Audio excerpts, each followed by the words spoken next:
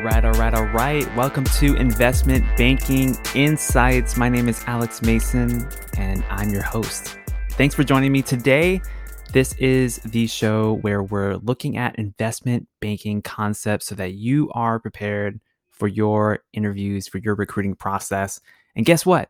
I'm going through the journey along with you. I'm still very early in my journey, but I've learned so much in the last couple of months as I have jumped into this process head first, learning as much as I can in as short of a time period as I can as I prep for my own coffee chats and interviews and eventually super days once I get to that point later down the line. And so I want to share the knowledge that I'm learning with you. And today we're going to be talking about an overview of investment banking as an industry. If you are not from a financial background professionally like I am, you're probably wondering, like, what's going on here? What does this universe actually look like? And there are so many great resources online. There are blogs, there are articles, there are people that you may be able to talk to, especially if you've already been admitted to an MBA program, or even if you're an undergraduate and you have other people at your school that you're connected with. But from my perspective, I was like, there's not any podcasts, at least that I've seen out there, that really cover these things. So I want to talk about that with you today on this show. So let's go ahead and look at an overview of investment banking as an industry.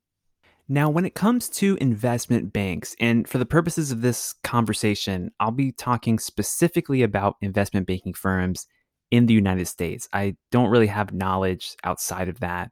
So I'm going to stay in that lane because that's what I'm recruiting for, and you may be recruiting for US banks also. So even within the US, though, there are so many investment banks in America. And there's over 600 plus firms, actually. When I really looked into it, I saw, wow, there were so many names that I just had not heard of before. Of course, you're probably going to hear about some of the bigger names, and I'll be sharing some of those here in this episode. But there's over 600 firms in the country.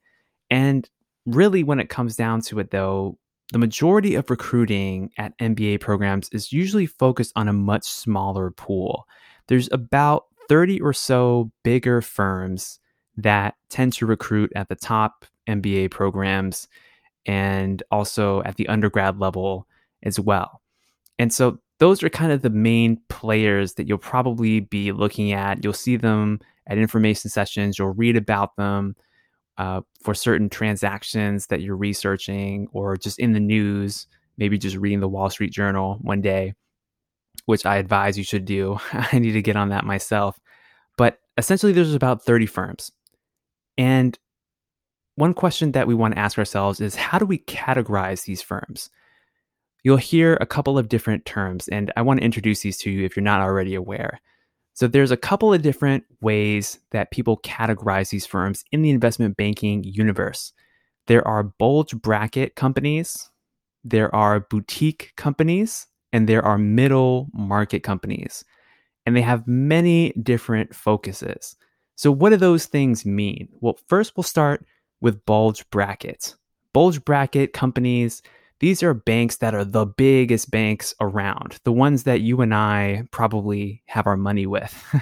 These are companies like Bank of America, Wells Fargo, JP Morgan, Morgan Stanley, Goldman Sachs. These are the biggest of the biggest that do deals in the billions of dollars. And they have teams of hundreds and hundreds of investment bankers, as well as many other professionals in other areas of the business supporting them in their work. And yeah, so that's what a bulge bracket company is. There are also a type of investment bank called boutique firms. Boutique firms may actually be quite large, but not quite as large as a JP Morgan Chase or Morgan Stanley. But these are the investment banks that usually have a little bit more specialization. That's a main difference between a boutique and a bulge bracket. So these are firms like Evercore or a Guggenheim or a Centerview Partners. These types of firms may hire many bankers, but they're usually a little bit more specialized. Just by way of example, Evercore used to be primarily mergers and acquisitions advisory, but they've since branched out into other areas, other business lines where they're servicing clients. So that's just an example. And then the third type is middle market. These are the type of firms that you might not hear about as much, but they are still very much alive and well and doing big things in the investment banking universe. Middle market, as the name implies, is somewhere in the middle. They're not necessarily doing deals of a small size, but they're not usually doing the deals in the billions and billions of dollars like the bulge brackets. So they're dealing with companies usually somewhere, from my research, I've read that somewhere in the 50 million to 500 million and up range as far as transaction size. But they do a lot of business. So some names in this group would be firms like William Blair, Houlihan Lokey, and Jefferies, just to name a few. And all these examples are generally pretty big companies. Again, the 30 or so biggest investment banks tend to be the ones that recruit most heavily on campuses, but there are certainly other firms that recruit too. But just know that there's a ton of banks out there doing all sorts of different work, and they specialize in different things. So, what is the experience going to be like as an investment banker working at these different institutions? Well, of course, it's going to be specific to that bank, but generally speaking, if you're at a bulge bracket, you're going to be working most likely on higher profile deals, deals that have bigger transactions, but you'll also be working in more of a team environment. Your specific role might be more specialized as an associate or an analyst. Compare that to something at a boutique firm or a middle market firm where, yeah, you may not be working on deals that you would read about on the front page of the Wall Street Journal, but you may be working on more deals and you may be working on leaner teams, which means that your learning curve on the team is probably going to be a little bit more accelerated than your peers at some other bigger banks, bulge bracket banks. So there's just different work styles and different things that you'll encounter between these different bank types. And this is, again, not from my personal experience, but from talking with bankers and beginning to have these coffee chats and talking with alums, it seems like these are the main differences. Another concept within the industry that I want to share with you is this concept of industry versus product groups. Now, we talked a little bit about what investment banking firms do, which is they help clients make capital transactions. But how are they actually organized? What do you actually do in the role? Well, there are two main ways to think about it, and one is by industry and the other is by product. So first off, by industry, you're organized into a specific group that covers that industry. And these are some examples of the industry groupings. You have TMT, which stands for Technology, Media, and Telecommunications. You have FIG, or you'll hear it referred to as FIG, Financial Institutions Group, or FSG, Financial Sponsors Group. Now, I was a little confused because I didn't understand the difference between Financial Institutions Group and Financial Sponsors Group because they both relate to finance. But here's the difference. Financial Institutions Group, you're working with financial institutions, companies like insurance companies, wealth management companies, those kinds of businesses. Whereas with Financial Sponsors Group, you're more so working with allocators of capital who want to work with the bank in order to buy and sell deals. So think about private equity firms, for example. Then you have other product groups. For example, you could be in an industrials group where maybe you're covering aerospace and defense companies or logistics companies or transportation companies or all sorts of other types of industrial related businesses. Or maybe you're in power and energy, renewable energy, or oil and gas, or healthcare, or technology.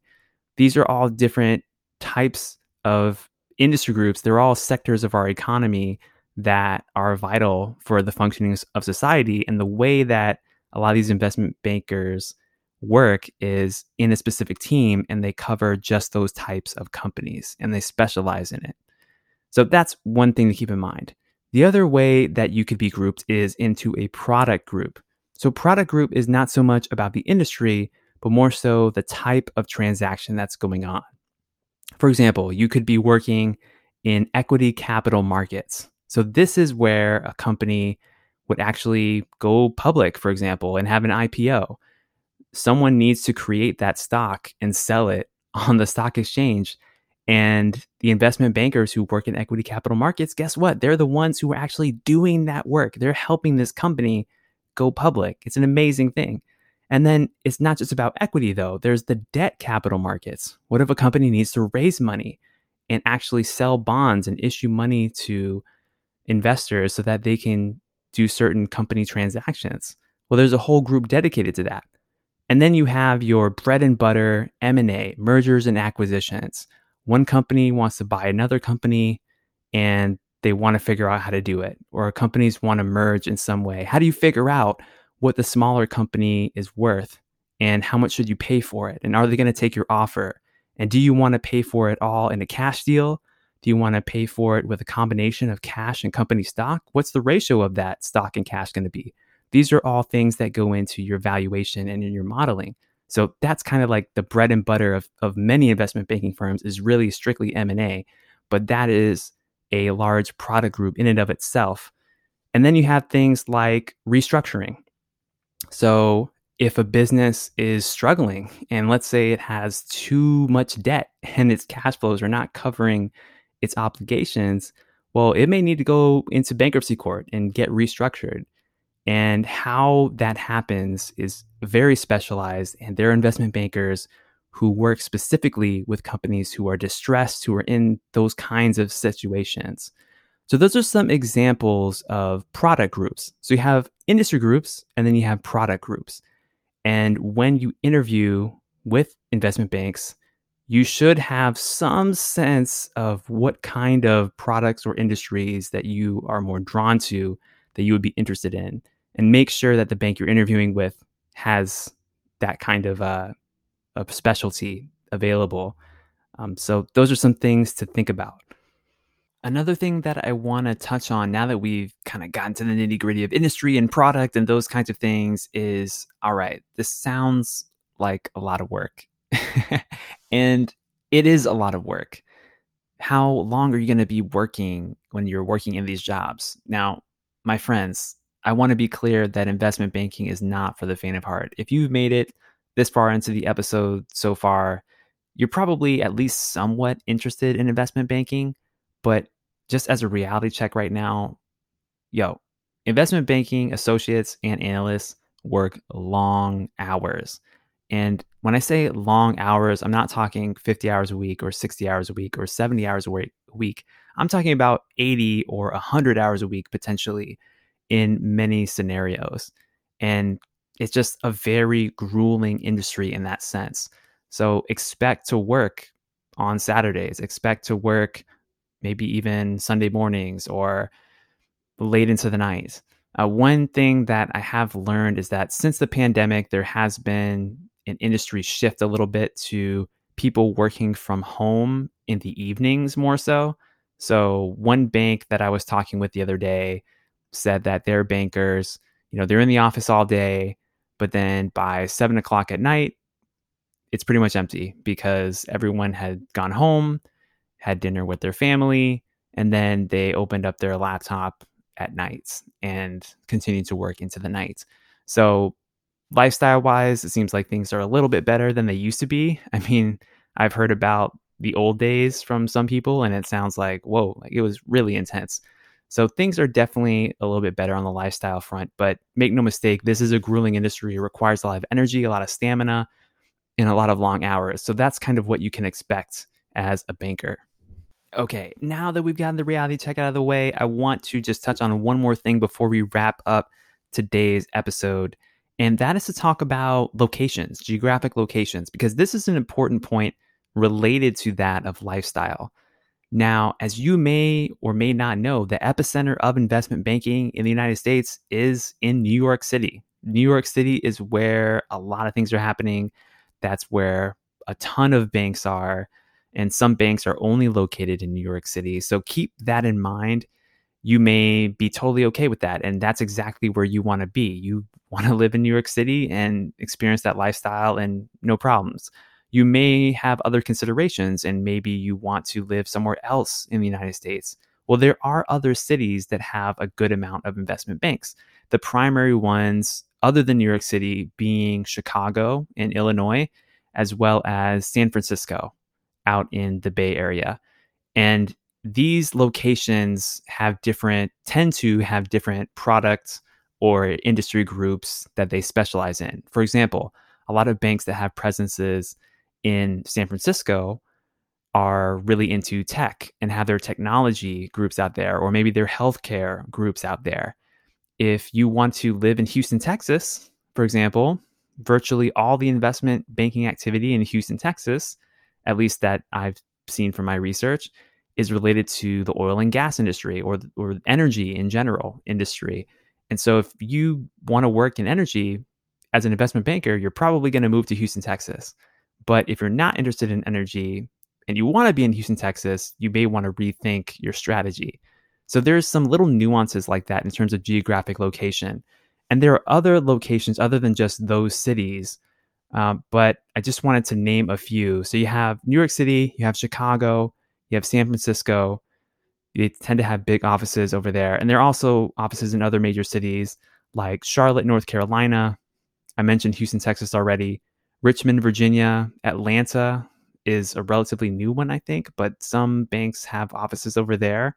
Milwaukee, Wisconsin, Minneapolis, Minnesota, Dallas, Texas has some offices. It just depends on what you want to do and where you want to be. So keep that in mind when recruiting, because especially if you go to a top MBA program, it seems like the majority of the recruiting is geared toward funneling you to New York City, which especially if you go to a top MBA program on the East Coast, then that's going to be the natural bias, right? Because schools want to recruit on campuses near where they are. And then likewise for schools in the Midwest or on the West Coast. So keep that in mind if you care about location, if you have specific requirements for where you want to live in your life as an investment banker. So those are the things that I wanted to share with you today. That is a broad, very broad, big overview of the investment banking industry. I tried to include the parts that I think are the most important and the most relevant for you coming into this recruiting process like I am. And so I hope that was helpful. But that's all I've got for you today. Next time, I'm going to be talking about the recruiting process. Specifically, I'm going to be talking about the recruiting process for MBAs, but as I understand it, it is a similar process for analysts as well. But that's what I'm going to be talking about next time. So be sure to listen to that episode next. And until then, take care and have a great day.